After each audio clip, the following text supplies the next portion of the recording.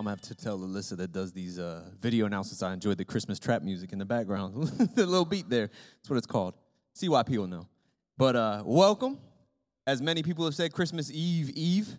Normally, let's be serious. I'm getting older where I don't keep the countdown going. But it's our first Christmas with Raj, so there's little significant things. We went, there was just a spot down the road from us, 2-minute drive from our house, where like the lawn was just lit up. And then we got there and we're like, should we? We'll let him go. So we let him go up on the lawn, touch all the lights, and we didn't get called for trespassing. But there's little stuff. I don't know, I shared last week, it's our first year where I've got to get his presents put together. You guys have loved on us so well. You guys have blessed us in so many ways. That kid has about 400 balls, 600 stuffed animals, like more little toys than he knows what to do with. So Steph was like, I want to get him a kitchen. Like a legit, it's not a legit kitchen, it's down here. But you think I was installing cabinets. Like, couldn't we have got one from IKEA where it's like 12 steps? This thing's a book. There's about 6,000 screws. So that's my Christmas Eve. What about yours? But actually, speaking of Christmas Eve, I want to extend an invitation. Maybe you will be with family. You will want to find a Christmas Eve service. Last year, we had it where Saturday fell on Christmas Eve. So we joined Faith Lutheran for their service. It was awesome. This place was packed out. People were sitting against the walls. It was a phenomenal service.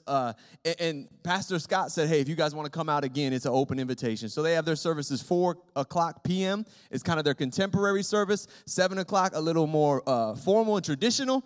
But I just wanted to extend that invitation to you guys. If you're looking for a Christmas Eve service, Pastor Scott said you are more than welcome to join them again. They've been incredibly gracious hosts for 2 years, and this is just them being gracious hosts again and saying, if you guys want to find a spot, you got a service here you can go to. But we've been here at City Life in a 2-week series that we're calling The Thrill of Hope.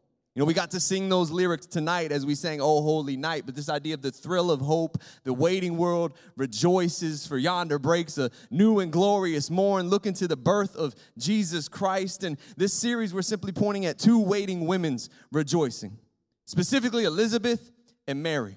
We're looking at Luke chapter 1 and Luke chapter 2 and their interaction and what God was doing in their hearts as they were waiting on these children to come and the thrill of hope in their lives. Last week we talked about Elizabeth.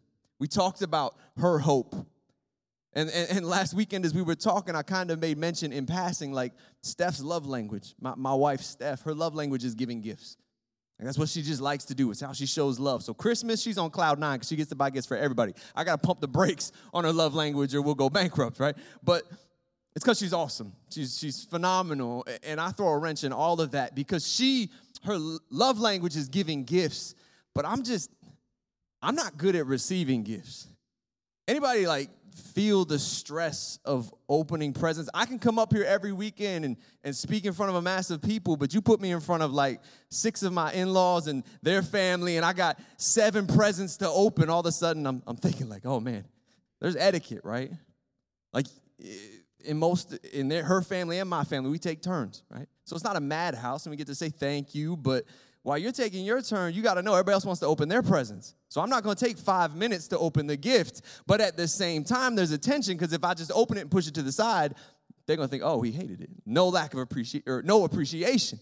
Same thing kind of when you get the gift bag, right? Not wrap, but there's a gift bag, and there's just ample amounts of tissue paper. So you reach in, you grab the present, you say thank you, but then you think, oh, was there more on the bottom? You don't want to ask it. Because then they'll think, oh, he thinks that's not enough. And you don't want to just start digging around because then they'll think, oh, that's not enough. So, man, there's just these little things. Anybody else, like introverts, get my back, right? It's kind of stressful, right? There can be a stress to receiving gifts, even though it's a wonderful season. But, man, sometimes we've got to learn to receive gifts well. And when you read throughout the Bible, God gives us gifts again and again in the form of promises, in the form of provision, and clearly in the form of our Savior. Christmas is chief among them because it's the gift of His Son. You read through Scripture, Isaiah 9 is one of my favorite prophecies that points to Christ, where it says in Isaiah 9:6, unto us a child is born, unto us a son is what? Given. It says in John 3 that for God so loved the world that He gave. And then those speak to Jesus, but this passage in James 1 is talking to the entirety of life, that every good and perfect gift, it comes from above. These are gifts, but it's on us to receive them. And it's on us to receive them well. You know, the true power in Christianity is in receiving. It's not on our works or what we can accomplish, but it's in receiving what Jesus Christ did for us when he came as a baby and died for us on the cross. The reality of Christianity is found in Ephesians 2:9, where it says we're saved by grace through faith, not by works. None of us can boast. So because of that, we've got to get good at receiving. Not working harder, not striving harder. Although, man, grace, it calls us to things that helps us break a sweat in terms of our faith, but we got to get good at receiving. Mary showed the utmost excellence in receiving from God. I want to look tonight at the Magnificat. It's in Luke chapter 1. I actually want to start in verse 36. It's the verse we hit on last week, and then read through Mary's song of praise. It's Luke chapter 1, verse 36. And this is Gabriel speaking to Mary as he's telling her all the things we just talked about right here, right? That she's going to bear Jesus the Messiah. And then at the end, he says, what's more, your relative Elizabeth has become pregnant in her old age. People used to say she was barren, but she's now in her 6th month. For nothing is impossible with God. And Mary responded, I am the Lord's servant. May everything you have said about me come true. And the angel left her. It says a few days later, Mary hurried to the hill country of Judea, to the town where Zechariah lived. She entered the house and greeted Elizabeth. At the sound of Mary's greeting, Elizabeth's child leapt within her, and Elizabeth was filled with the Holy Spirit. Elizabeth gave a glad cry and exclaimed to Mary, God has blessed you above all women, and your child is blessed. Why am I so honored that the mother of my Lord should visit me? When I heard your greeting, the baby in my womb jumped for joy. You are blessed because you believe that the Lord would do what he said. Mary responded, oh, how my soul praises the Lord, how my spirit rejoices in God my Savior. For he took notice of this lowly servant girl, and from now on all generations will call me blessed. For the mighty one is holy, and he has done great things for me. He shows mercy from generation to all who fear him. His mighty arm has done tremendous things. He scattered the proud and haughty ones. He has brought down princes from their thrones and exalted the humble. He has filled the hungry with good things and sent the rich away with empty hands. He has helped his servant Israel and remembered to be merciful. For he made this promise to our ancestors, to Abraham and his children forever. It says Mary stayed with Elizabeth about 3 months and then went back to her own home. Some of you that are lamenting relatives coming for a couple of days, she stayed for 3 months, so you got it easy. But we see in this story how well she received this gift. And maybe you'd be like, yeah, she's about to bear the Messiah. Like, this is awesome. Why would she not receive it well? But I think sometimes we get so used to the benign images of Joseph and Mary and Jesus, and we tend to blot out the reality of this situation, that a young girl was pregnant, her fiance knew he was not the father, and the bride price hadn't been paid. In the Middle East, this isn't a good situation for her to be in. There could have been an honor killing. There could have been a variety of things that were terrible that could have happened to Mary. And Mary's visit to Elizabeth, about 100 miles away in Judea, it may have been a desperate attempt by Joseph and her and their families to save her from this fate and get her out of the way of it all until it had blown over. There was some weight to this calling she had received from this angel. And yet we hear her when she visits Elizabeth praise anyways. And it speaks volumes.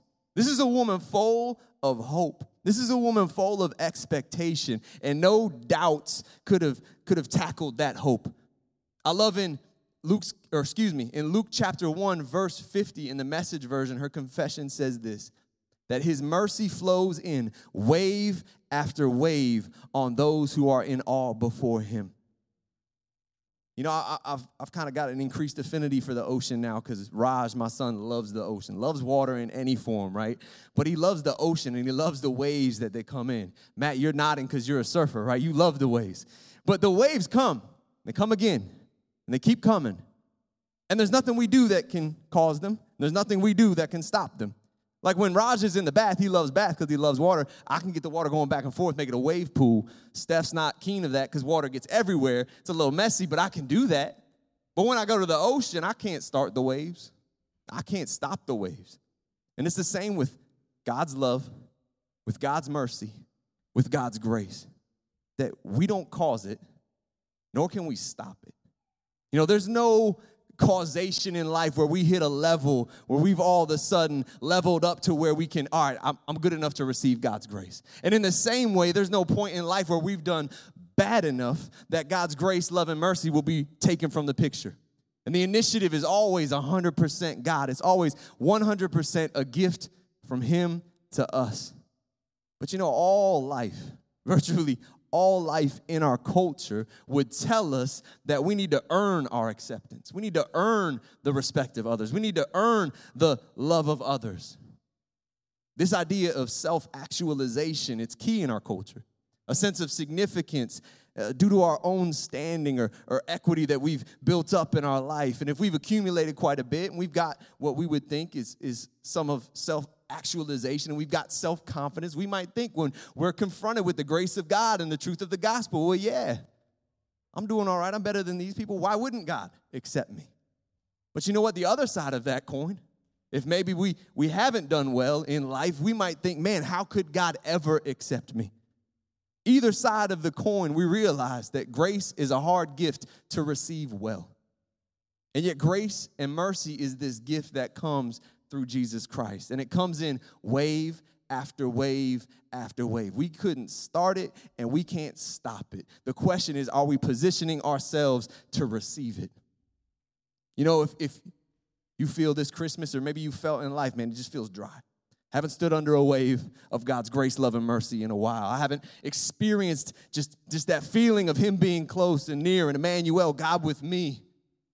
I would tell you that it's not that you need to do more, but you need to receive more.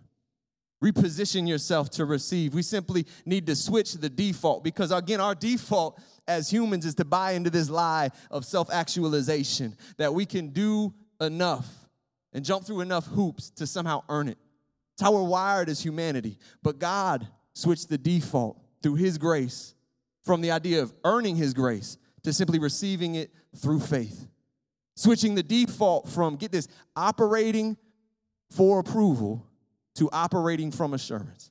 Right? All our life, we operate for approval of man. We operate for the approval of God, whether we realize it or not. But He wants us to operate from the assurance that we didn't cause the grace, love, and mercy. We can't stop the grace, love, and mercy. It's going to be there. It's going to be there.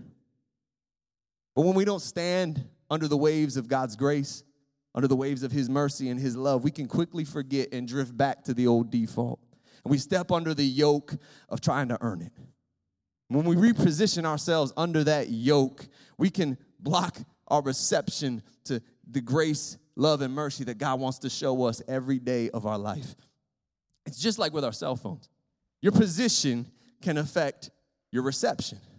Steph and I were supremely blessed. We went on a cruise a few weeks ago, and other than the all-you-can-eat food, the nice beaches, all that jazz, one of the things I love about cruises is like your phone becomes useless. You end up drifting into the ocean where you have no signal. It's basically a camera, and other than that, you're not looking at it. All the challenging things we preached on last summer, talking about, man, how we're chained to our phone, man, you just feel free. Because my phone no longer has a signal because I'm in the stinking middle of nowhere. So if you texted me and you didn't hear back, I don't hate you, that's why. But your position affects how and what you receive. And I want to talk about two positions that Mary shows in this passage that allowed her to receive this promise from God, again, that had weight, that had consequences, and she received it well. The first was her disposition. You talk about your emotional seat, your heart. Peter talks in his epistle of the inner disposition of the heart. Again, Mary was able to navigate these promises of God and the weight that came with it. How?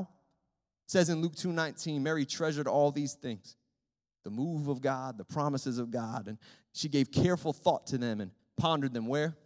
In her heart. Positioned at the core of her heart, again, were these promises of God, these prophecies of God, these moves of God that she treasured. It's why it says in Proverbs 4:23, above all else, guard your heart. Why? Because from it flows everything we do, all the issues of life. If you let God promises into your heart, you'll walk in His purposes. But let deception into your disposition, let lies and the Trojan horses of the enemy into your heart, sin will flow from it. Nothing sparks bad reception like sin. Come on, every year I read through the Bible, Old Testament and New Testament consecutively. So at the end of the year, I'm reading through these minor prophets of the Old Testament who again and again, they're warning the Israelites about their sin, warning the Israelites about God's judgment, and reminding them of God's love. And yet again and again, they didn't listen. They were so rooted in their sin that they didn't just do, but they celebrated. It was almost like they were deaf. Their reception was so bad due to their sin. It was so dulled by their sin. But again, like we talked about last week, you can turn that page from Malachi right to Matthew, where Jesus Christ comes. He came as a baby, but again, his life is one we read backwards because his very purpose in coming was to beat sin, die on the cross. Again, when we talk about Christmas or when we talk about Easter, it's powerful because it happened already. We can rest in the assurance of what was done, that our present reality is one of victory. But if you don't let Jesus' grace minister to you, and you don't stand under his wave of mercy and grace, you will succumb to shame. Guilt is this idea that I've done bad things. It's a feeling, and it's not a bad feeling if you take it to Jesus. But shame is not just I've done bad things, but I am bad. It's rooted in your identity. And we accept shame because we think we deserve it, but hear me out. Nobody gets to label you except the one who created you. Nobody who gets to label you except the one who created you. Gabriel shows up and he immediately says to Mary, you're favored by God. You're a favored one. There are some days, if I'm honest, the angel showed up, told me who I was before God, I would think he'd say failing one, fumbling one, frail one. But these are the lies that become our label and feed our identity when we let, again, deception into our disposition, and it messes with our reception of God's grace, his mercy, and his love. God created you, and he's labeled you as love. How do we know? Well, for the Bible tells me so, right? I sing that to Raj. But beyond that, actions speak louder than words. Jesus' actions speak volumes. And here's some good news for you tonight. You need to hear this. You don't get to determine God's level of love for you. Think about it. You don't get to determine God's level of love for you. You didn't start the waves of his love, mercy, and grace. You can't stop the waves of his love, mercy, and grace. The cross already determined God's level of love for you. Jesus coming at Christmas and being born into a manger already determined God's level of love for you, and nothing you do in this life can erase that. Let the disposition of your heart, the position of your heart, the treasure of your heart from which everything flow from an identity as beloved and loved by God. But if you're one of those people who would say, man, if an angel showed up right now, he'd call me not favored one, but failing one, frail one. How do I switch my disposition? One way I would tell you is it's a geographical problem. Again, sometimes our reception is jacked up because you're out of coverage.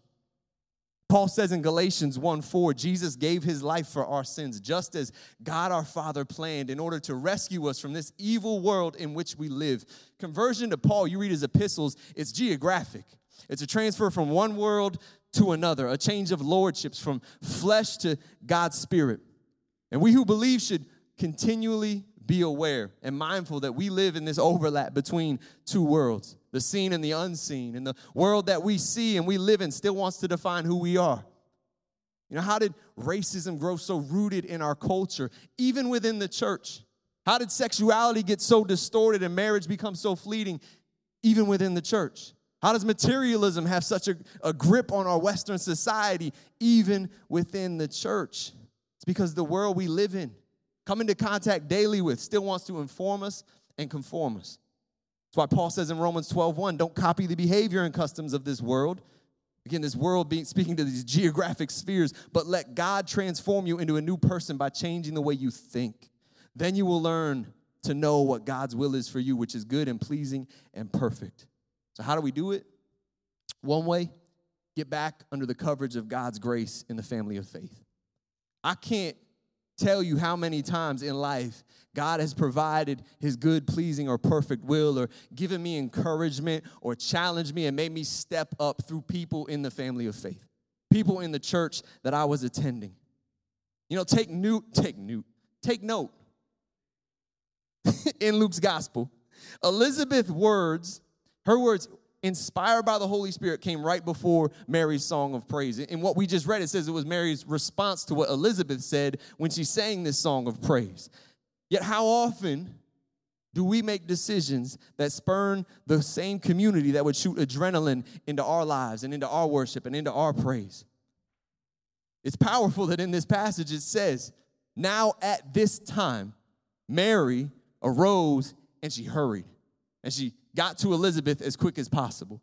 You know, I think of two things when I read that verse. One, Mary was the one carrying the Messiah.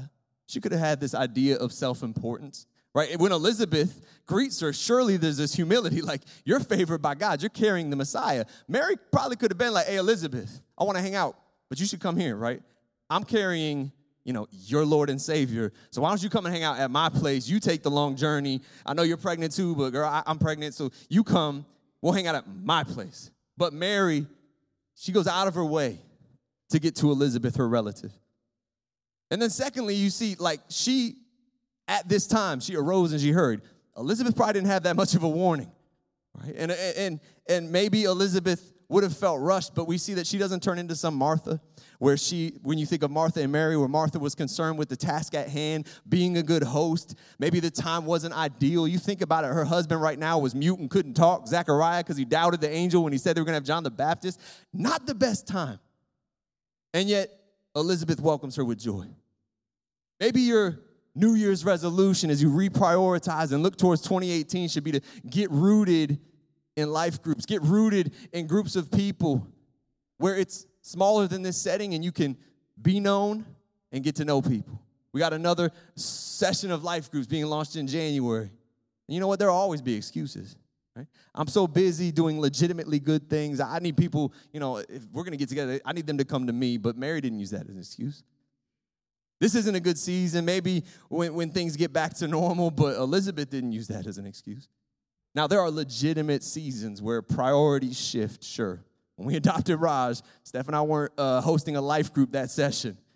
But I think they're more rare than we would think, and community is a higher priority in Scripture than I think we would often give it, because it's one way that we let God, through people, speak to our disposition, change our heart, and be transformed. Again, Romans 12 talks about the way that you think. And that's going to speak to the second position of Mary's heart tonight, not just the disposition of her heart, but the suppositions of her mind. Your mental assumptions, what you think, what goes into your mind, it affects what you say. And I love that Mary says to the angel, let it be with me just as you say. How do we fix our suppositions? I would say very often, the ways that we think and our perspectives, our paradigms, if they're off, it's usually a local problem. Again, you might be able to relate this to technology. You might be able to relate this to your phone or your laptop. I talked last summer about how I try to keep technology out of the bedroom, that when I go to the bedroom, it's just me unplugging, winding down. I don't get a choice when it comes to my laptop. For whatever reason, it's not that far from the router, but when I step those stairs down in my bedroom, my laptop becomes useless. I have no choice. Maybe you know situations like this, like when I FaceTime my sister in Richmond, something about the way they built her house, reception just vanishes like every 2 minutes. We can't FaceTime. Something about our house, something about the way they built it. Again, you've no doubt been there, where you don't know what it is, but there's something wrong with the structure of the building, something off with the structure of the roof, where it blocks reception. And here's the application. Don't miss this. You can be saved with your spiritual house built on the right foundation and still have poor reception.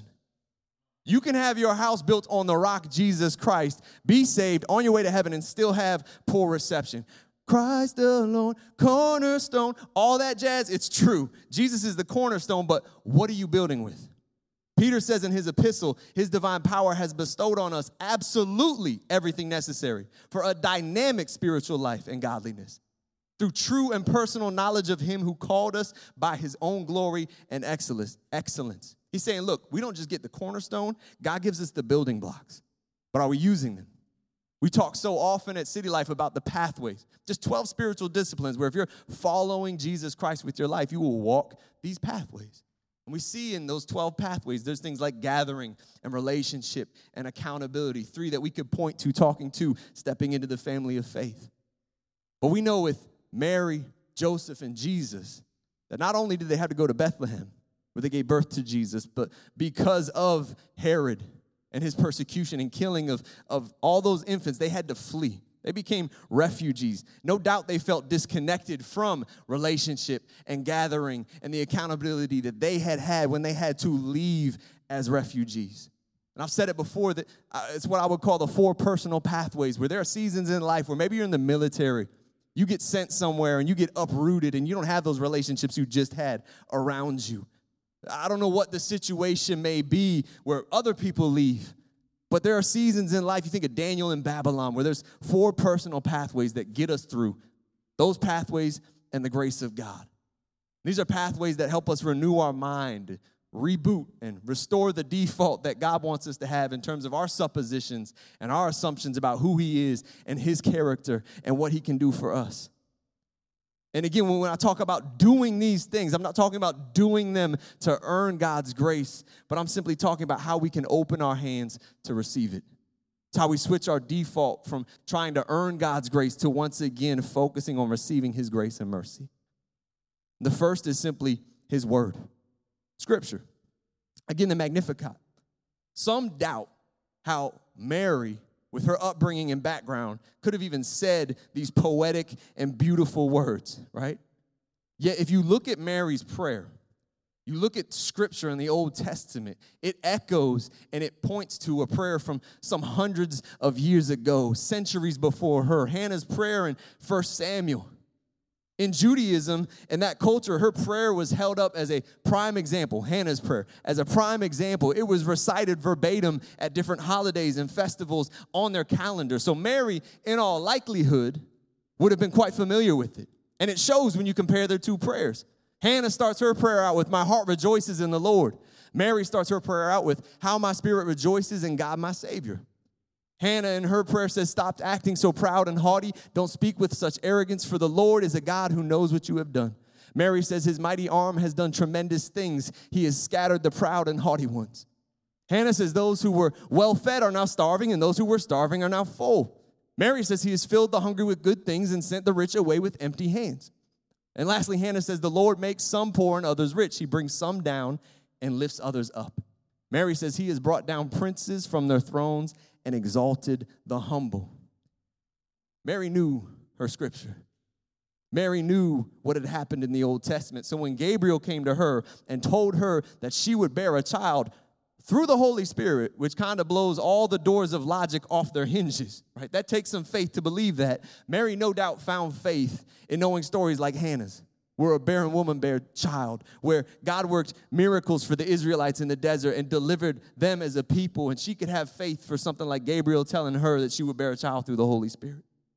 You know, the song, "Mary, Did You Know?" It's a good one.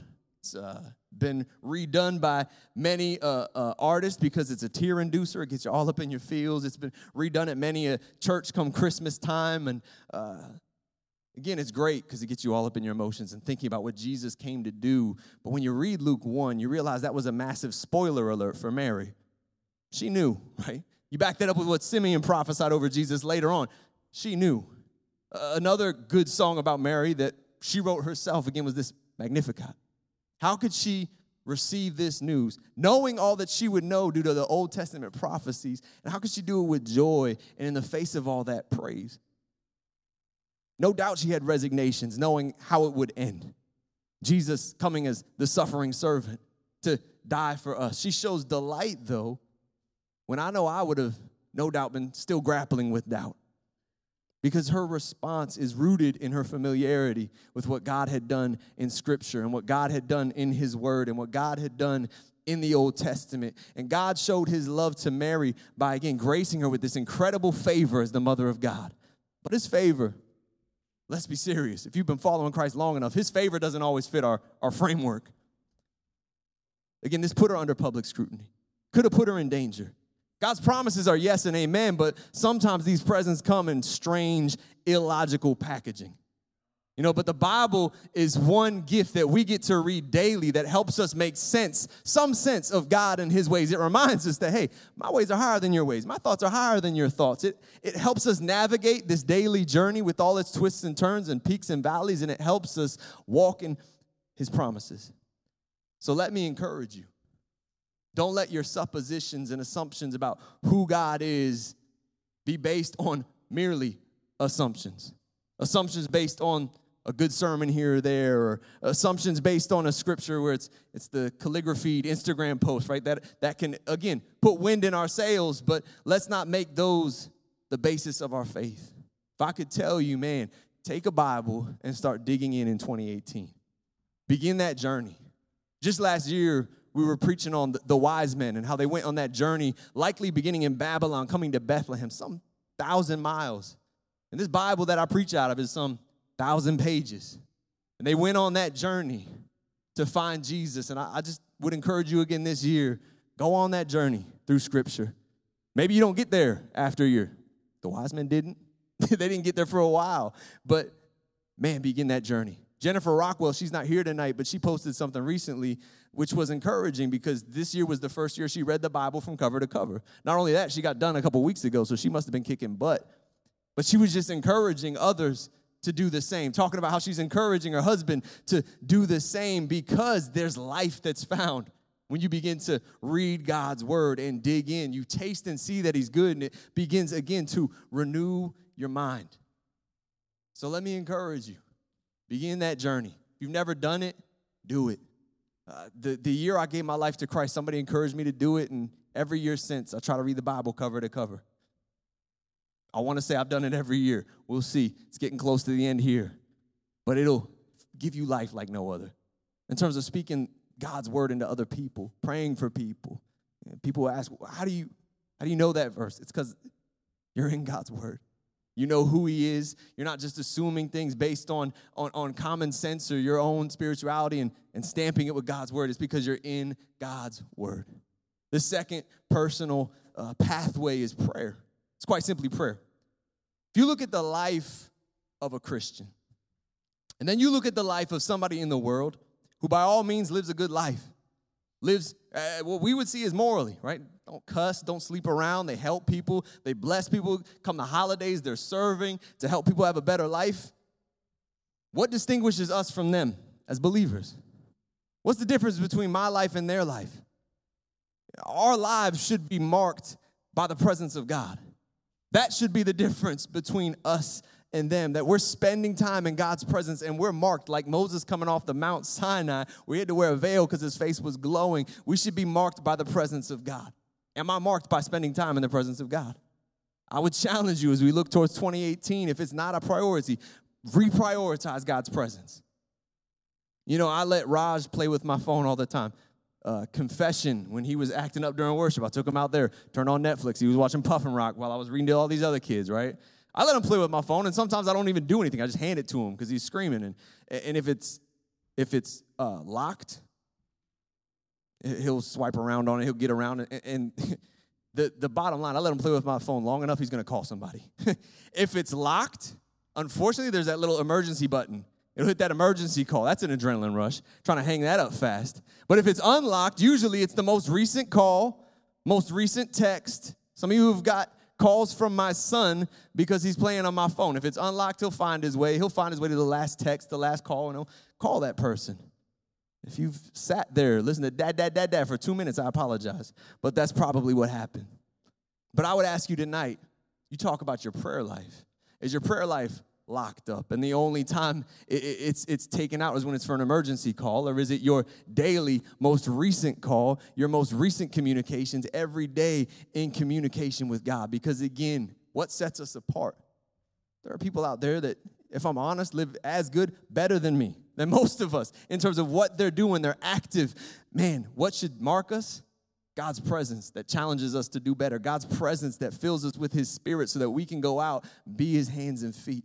You remove God's presence from this church, newsflash, we're nothing better than a museum to all the things he's done in the Bible, but you fill God's church with his presence and his Holy Spirit. We're not just some museum to what he's done. We're a movement that he's working through, not just here in this place for an hour and a half on the weekend, but Sunday, because we do church on Saturday, Sunday through Friday, right? What he's doing through us becomes a movement because we're marked by his presence. Maybe you say, man, my prayer life needs a kick in the pants, right? I need to up my game. And I would just tell you, even to tie it into our last point, use Scripture as inspiration. Jesus says to the woman at the well in the gospel, if you knew who you were talking to, you would ask. And we see that there's this direct correlation. If we know God, know what he's capable of, know what his heart is, then we would ask, and we would ask more often. A.W. Tozer says a low view of God leads to, it's either 100 or 1,000 lesser evils. He says recovering the majesty of who God is, it's the cure. And I would tell you the prescription, the medicine is Scripture. It tells us who God is, what his heart is. And secondly, man, if you memorize Scripture, just one verse, it'll shoot adrenaline into your prayer life. Anytime where I feel like, man, my prayer life is lacking, I'll try to find a psalm, be it Psalm 51, Psalm 25, Psalm 139, something that I can memorize and let that fuel my prayer life. Come on, you begin to meditate on Scripture. It will spark your prayer life. Eugene Peterson once says, we learn our prayer vocabulary the way children learn their vocabulary, by being immersed in the language around them and then speaking it back. You want to re-energize your prayer time with God, then get into Scripture. Get into his word. It reminds us who he is and what his heart is. One of my favorite and one of the most powerful verses in Luke's Christmas account is the one we hit on already, where it says, Mary treasured all these things, giving careful thought to them and pondering them in her heart. If I could have the worship team come up. The last two I'll hit on briefly. There's Scripture, God's word, right? There's prayer, and then there's prayer and fasting. There's fasting, and man, Fred already shared those thoughts during the announcements that were so good, and I would tell you, if you've never heard a sermon on fasting, never read a book on fasting, check out his podcast from November 25th and December 2nd in Newport News. Somebody was just telling me last week they listened to that, and they were challenged, man, I have to fast more. And maybe you think, man, that stinks. You think fasting, that's the pits. Man, how is that enjoyable? But I love that science is catching up to God's word, where their scientists are realizing it's good for our bodies, it's good for our health, it's good for our minds to fast. Just another reminder that in the Bible, God's commands aren't given to restrict, they're given to bless us. So Scripture, begin the journey. If you haven't ever read the Bible cover to cover, I would encourage you. YouVersion has about 600 plans, all kinds of different plans. I do the CCV where it's Old Testament, New Testament, and some Psalms and Proverbs each day. Maybe you read it cover to cover. Maybe you read it chronological. If you got questions, ask them, but begin that journey. Prayer, reprioritize his presence. Make it a priority again. Realize that what marks you when you go out to your workplace, to your school, to your neighbors, what marks you is the presence of God and you having been in his presence. And then fasting. And begin to pray about January. Again, you might fast for 1 day. You might fast for 5 days. You might fast for 21. You might fast food. You might fast sugar. Might fast social media. Might be something entirely separate. Talk to your doctor. All that good jazz.